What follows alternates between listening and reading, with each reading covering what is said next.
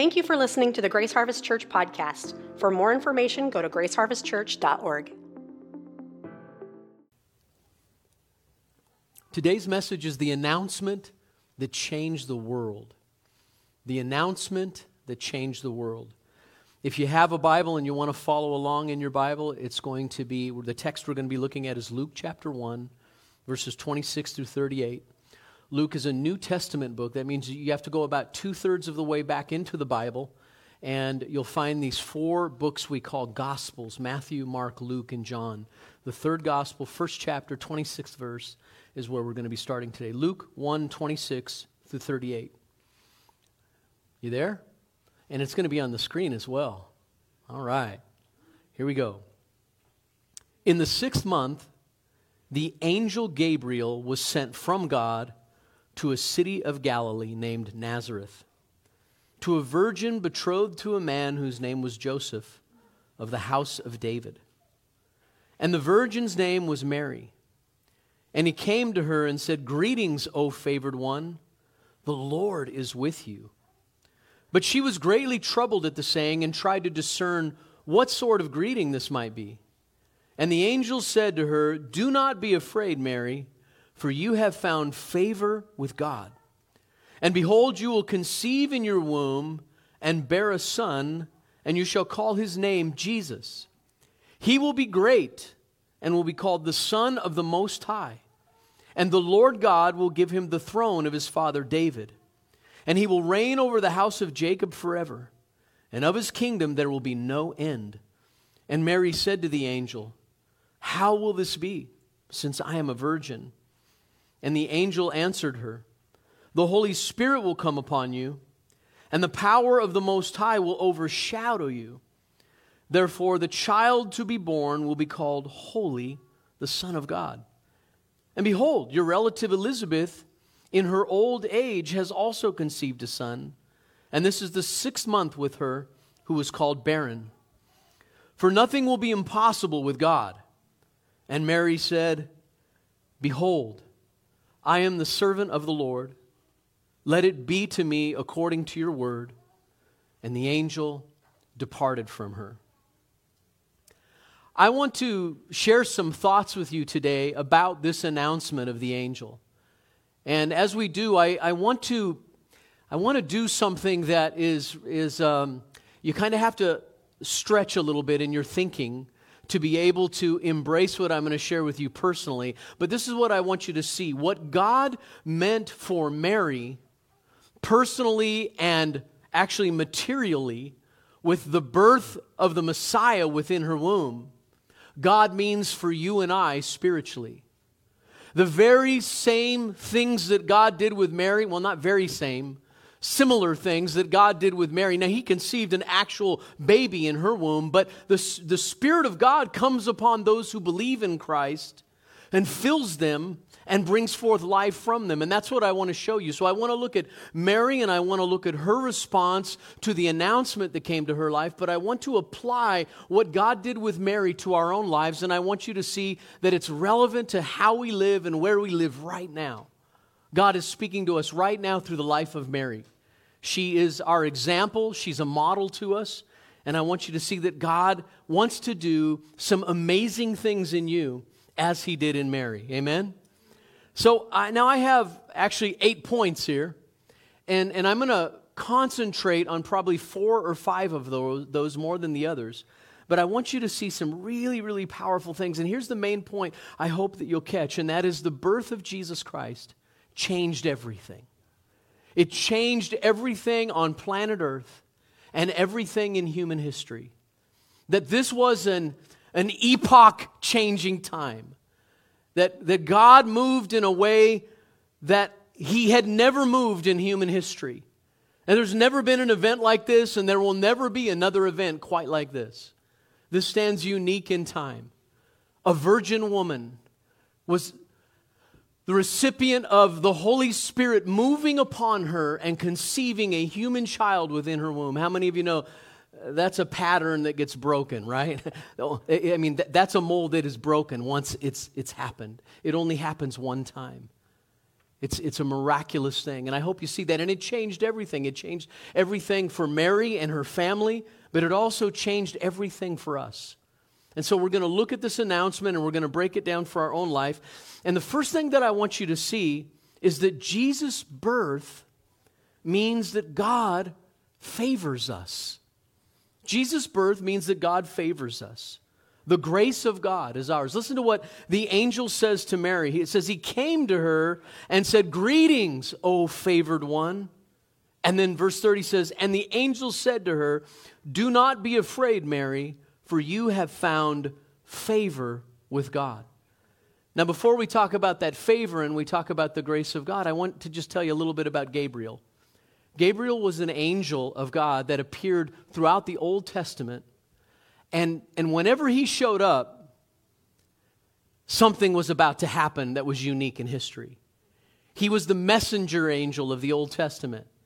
And whenever he showed up and brought something, it was a time that was different from any other time.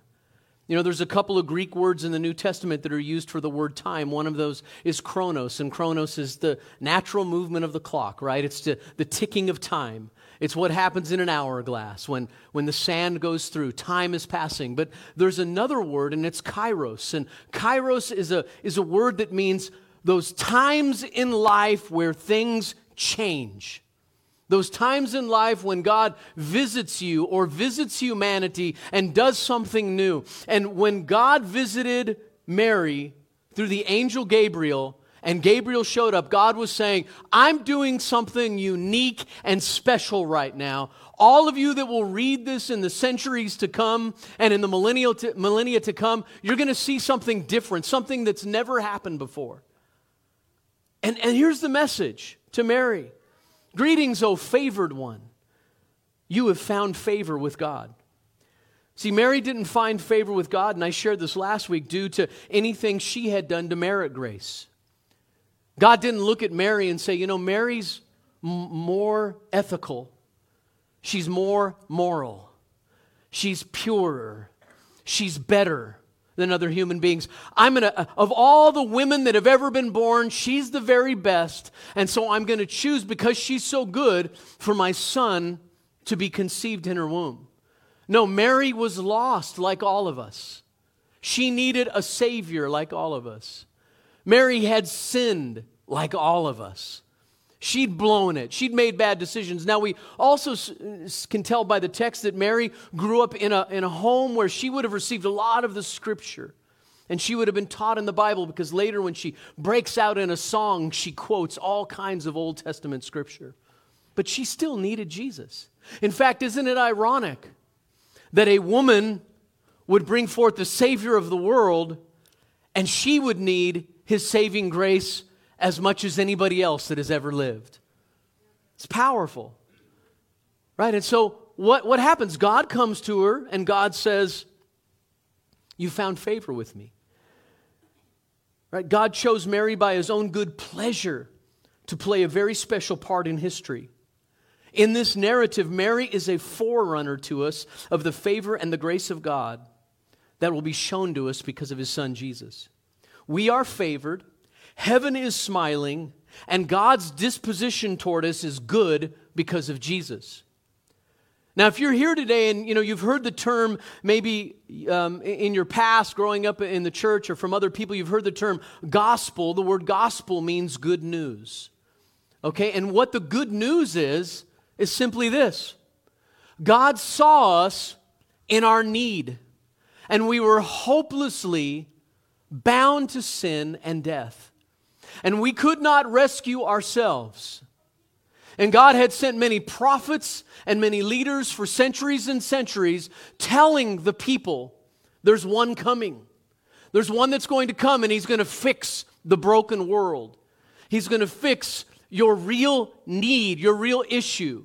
God's going to intervene. He's going to come on the scene. He's going to break through for humanity. He's coming, and He's finally going to show up, and He did in Jesus Christ. And this was God's way of saying to all of humanity, I love you, I'm after you, I'm chasing you, I'm pursuing you, and I'm intervening in your life. Why? Because I favor you of my own will, of my own desire, of my own good pleasure. Not because you have done anything or can do anything to earn it. That's what grace is. Grace is God's good pleasure, His favor, His kindness to us, apart from anything we can do to earn it. How many of you know that's really good news? The grace of God. None of us, if you're a Christian, you know, none of us would sit here today. None of us can come into the presence of God without His grace, without His mercy. Amen. Secondly, Jesus' birth means the Lord is with us. The presence of God is near. Verse 28 says, "And He came to her and said, 'Greetings, O favored one, the Lord is with you.'" When the angel Gabriel declared to Mary that the Lord was with her, he was declaring to us that God is with us as well. One of the titles or names of Jesus is Emmanuel. Emmanuel means God is with us. Through Jesus Christ, God will not only come alongside of us, but He will now indwell us through the presence of the Holy Spirit. We will never be alone again. God's presence is here now. And listen, I don't just mean in a general sense. We know the Scripture teaches that God is omnipresent. What does that mean? Everywhere present at the same time. But that's not what the angel is talking about. He's not talking about this general presence of God in creation. He's talking about the specific manifest presence of God that comes to your life, that comes to you. He's talking about that thing that we value here as a church, that we talk about all the time as leaders, and that is when people come through our doors, when people come to be a part of a worship service, we want them to encounter something where they might not even be able to quantify it. They might not be able to say, I know exactly what that is. But when they come in, they feel something. They're aware of a presence in the room. They're aware of a presence in the atmosphere. And we've had people come through the doors over the years many times, and they say, as soon as I walked into the building, I felt God. I felt the presence of God. We've even had people who didn't necessarily believe, who said, when I came here, they'll say things like, I felt a really good vibe. I felt a great energy here. There was a positive aura. And we just go, yeah, God's here. Because when His people came in the door, those of you who know Him, you carried Him with you. And then a bunch of us who have God's presence dwelling in us gather together and worship Him. And how many of you know He delights in that? And the Scripture says the Lord inhabits the praises of His people. So we begin to praise Him and worship Him. And God says, I'm going to go and I'm going to celebrate with my people. And while they sing to me and worship me and honor me, I'm going to touch their lives. I'm going to minister to them. I'm going to take their hard, cold hearts and make them soft again. I'm going to touch them. I'm going to remind them I'm there. I'm going to remind them I'm intervening in their life. I'm going to remind them that I'm real and that I'm near. I'm not a distant God, but I'm a very present help in the time of need. I'm a close at hand God, not a far off God. I'm not a distant God. I'm a near God. Amen?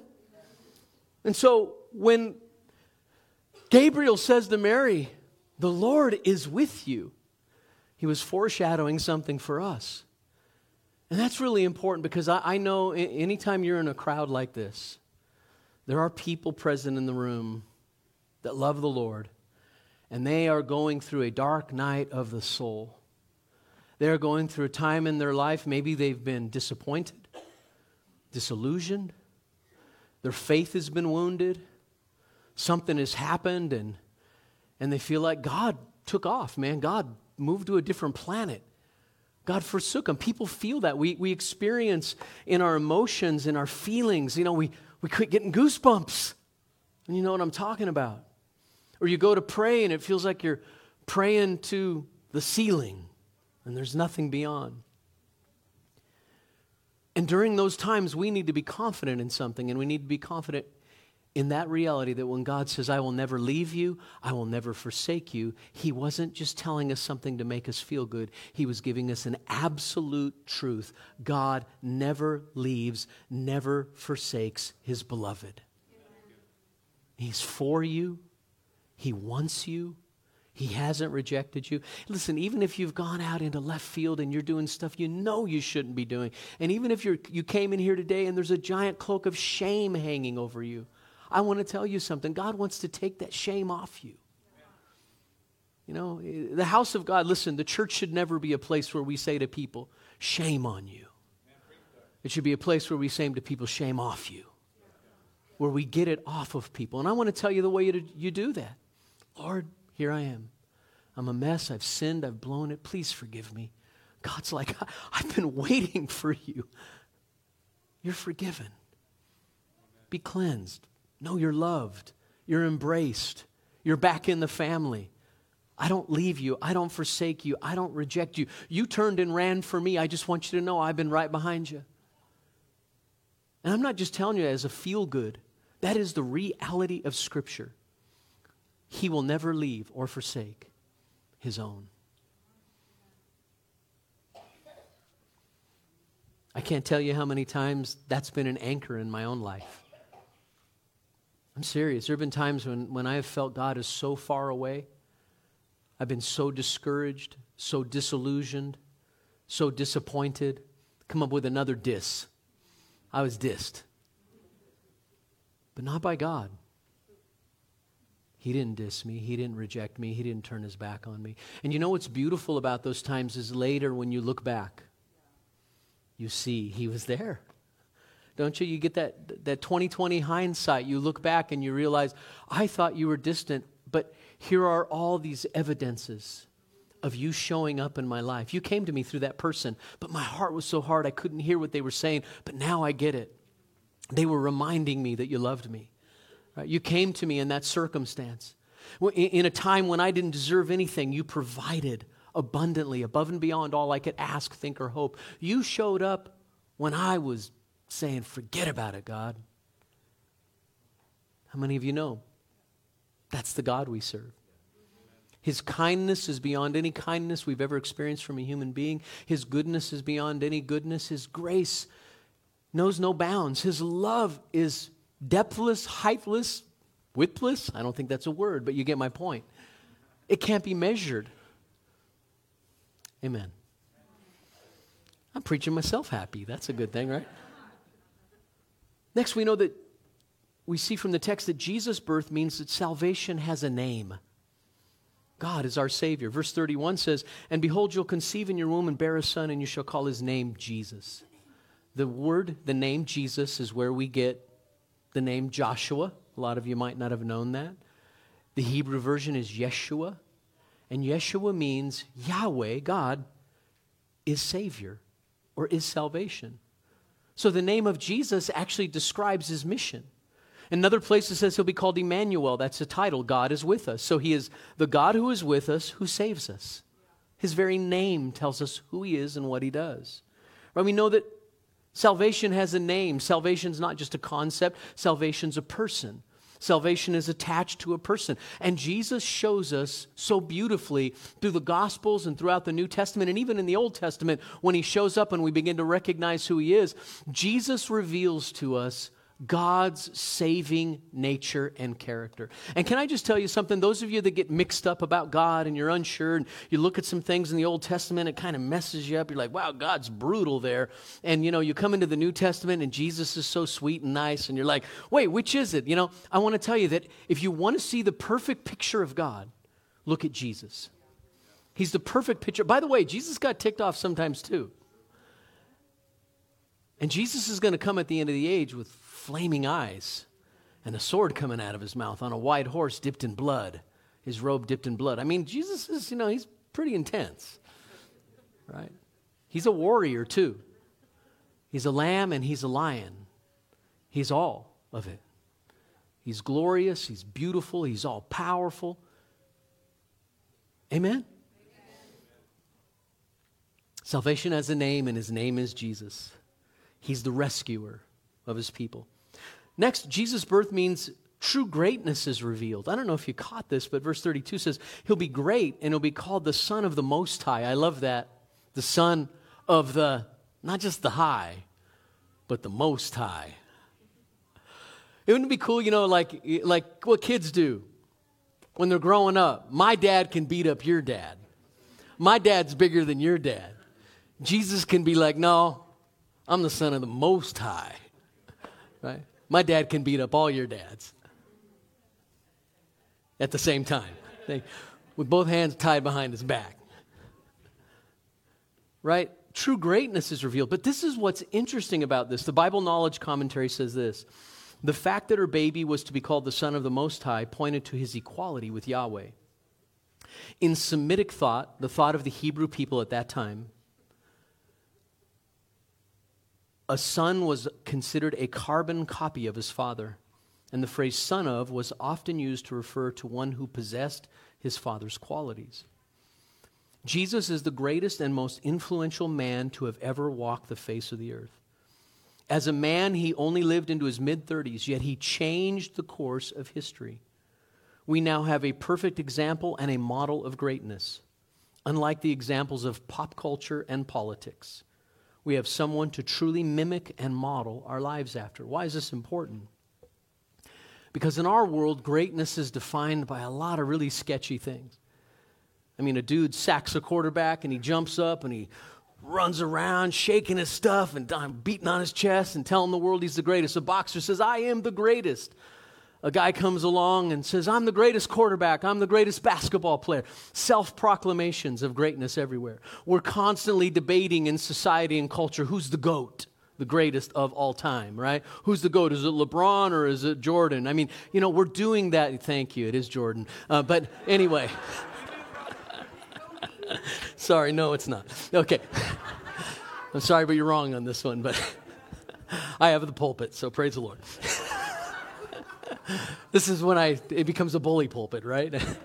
So anyway, but back to reality. The greatest of all time is Jesus. And the beauty is others proclaim his greatness, right? And God himself, the Father, proclaims his own Son's greatness. And he defines greatness differently.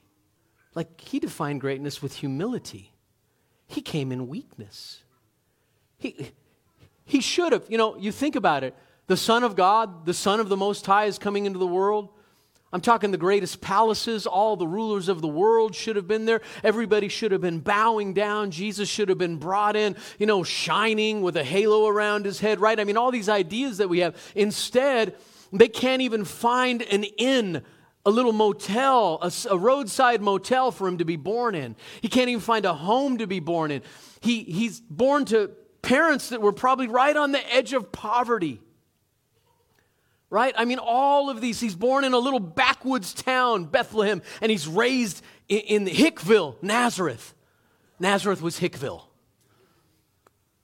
I'm sorry to put it this way. I love my town, but to, like Nazareth was like Moses Lake to Seattle, right? So like Moses Lake to Seattle, Nazareth to Jerusalem. That's what it was like. Okay, Nazareth was backwater. And Jesus is raised there. He's born in Bethlehem. He's unknown. Listen, the world didn't know. Yes, God put stars in the heavens that led some magi. But they were just a really small group of people who were paying attention to the signs God was giving. But most of the people in the entire world missed the birth of the Son of God, the Son of the Most High. He defined greatness differently than we do. In our age and in our time, greatness is something we proclaim about ourselves. Jesus didn't have to do that. Amen? Henry Bosch says this: Socrates taught for 40 years, Plato for 50, Aristotle for 40, and Jesus for only 3. Yet the influence of Jesus' 3-year ministry infinitely transcends the impact left by the combined 130 years of teaching from these men who were among the greatest philosophers of all antiquity. Jesus painted no pictures, yet some of the finest paintings of Raphael, Michelangelo, and Leonardo da Vinci received their inspiration from him. Jesus wrote no poetry, but Dante, Milton, and scores of the world's greatest poets were inspired by him. Jesus composed no music. Still Haydn, Handel, Beethoven, Bach, and Mendelssohn reached their highest perfection of melody in the hymns, symphonies, and oratories they composed in his praise. Every sphere of human greatness has been enriched by this humble carpenter of Nazareth. Jesus stands at the top of history. He's the light of lights. Amen? Next, Jesus' birth means God's kingdom is here and growing. See, we don't realize this a lot of times because Jesus' kingdom is different. It's not defined by borders. It doesn't have, a White House or a king's palace. It doesn't have a Congress or any of the trappings of the kingdoms of our age. We don't realize that when Jesus came on the scene, his inaugural message was turn from your way of thinking and change your mind, for God's rule and reign, his kingdom is at hand. He said, repent, for the kingdom is at hand. If I put that into modern terminology, what he meant was turn from your stinking thinking. Turn to God's way of thinking, because God's rule and reign is right within your reach if you'll just believe. Right? And then from that moment on, the kingdom of heaven was planted on earth, and it gets planted in human hearts. And so every time a man or a woman or a child trusts in Christ, the kingdom rushes into them and fills them. The Holy Spirit fills them, and they begin to come under the rule and the reign of God. And as they go out and they touch other people's lives and they begin to live out what they're being discipled in and trained in, they start to break the curse of sin and death, and they start to do something different in the earth. They bring the rule of God into their own life, into their marriage, into their workplace, into everywhere they go. God's rule begins to extend, and before you know it, the gospel is going to the nations and spreading to the earth. And that's exactly what happened. 2,000 years ago, Jesus stood on a mountain and said, go into all the world and make disciples, baptizing them in the name of the Father and of the Son and of the Holy Spirit, teaching them to obey and observe all I've commanded you. And lo, I'm with you always to the end of the age. And people went, wow, he wants us to go out and talk about him. And they went out and they talked about him, and they went to all the nations. And here we are sitting in Moses Lake, Washington, over 2,000 years after Jesus said to do that, in a church. And if you've ever looked at a map and you see where Jerusalem is and you see where Moses Lake is, how many of you know that's the ends of the earth? And here we are worshiping Jesus, and he's our King, our Master, our Lord, our all in all, our Savior. And here we are, his worshipers, 2,000 plus years later. Go, Jesus. Let your kingdom come and your will be done on earth as it is in heaven. That's pretty powerful. Well, amen. I can just see your staff right now. Cool. And the next thing I want you to see, and I am starting to wind down here, but the next thing I want you to see is that Jesus' birth means the Holy Spirit will come upon us, overshadow us, and make us like Jesus. Verses 34 and 35, and Mary said to the angel, how will this be, since I'm a virgin? And the angel answered her, the Holy Spirit will come upon you, and the power of the Most High will overshadow you. Therefore, the child to be born will be called Holy, the Son of God. Now, I want you to think about something. That's almost the exact same language that Jesus used when he told his disciples to go to Jerusalem and wait for the Holy Spirit. He said, the Holy Spirit's going to come upon you, and the power of the Most High is going to come upon you. And then the Apostle Paul in the book of Colossians, praying for the church in Colossae, says, I pray for you that Christ may be, he actually says that he's experiencing, this is interesting language, I'm experiencing the pains of childbirth. He says that in Colossians, that Christ may be formed in you. Think about that. That's profound. And so the very thing that the angel Gabriel says to Mary applies to us in a different way. God wants to fill us with his Holy Spirit. He wants to empower us. He wants to overshadow us with the power of the Most High. And he wants to implant in our spirit the life of the Son of God. And Christ wants to be formed in us, so that the longer we walk with him and the more that we get to know him, the more and more we display his nature and character. The more the fruit of the Spirit becomes real in our life, the more that people get close to us and they touch love, joy, peace, long-suffering, gentleness, kindness, meekness, patience, all of the different fruit of the Spirit are evident in our life, so that people get up close to us and they might not even be able to say what it is. They might say, that person's really nice and they're really something. And you know, that's not me. That's the Holy Spirit bringing forth Jesus from me. People get close to our lives and the fruit that they taste is sweet. Not bitter, but sweet. Amen? Am I talking to anybody? I'm almost done. Next, Jesus' birth means God makes everything possible in our lives. The angel says, for nothing will be impossible with God. What are you facing right now that looks absolutely crazy impossible? Have you counted God out? Don't count him out. You never know. God loves to do surprises. Amen? 2 of you believe it. See, if what we need is in God's will, there's the key. You know, if you're praying, Lord, I like that guy's wife. She's beautiful. He's a jerk. I name it and claim it. That doesn't work. That's out of God's will. Right? So I know I'm being silly and I'm kind of going a little far with it, but it makes the point. If you're asking for something that's within the will of God, but it seems impossible, God can do it.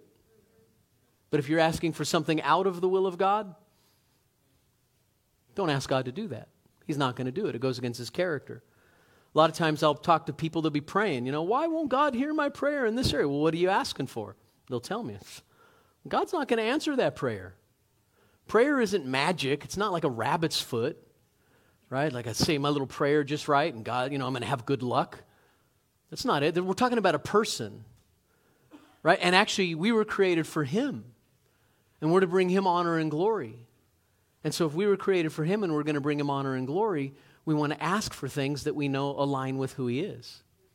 But if we're asking for things that align with who he is, he's just like, gosh, I love to see my people ask for big things.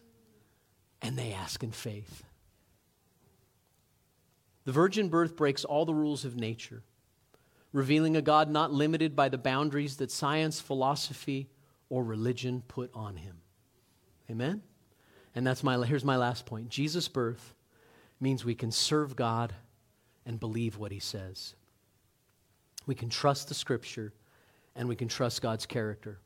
Verse 38 says this, and Mary said, behold, I am the servant of the Lord. Let it be to me according to your word. And the angel departed from her. Now, I shared this in the first service and I'm going to share it with you.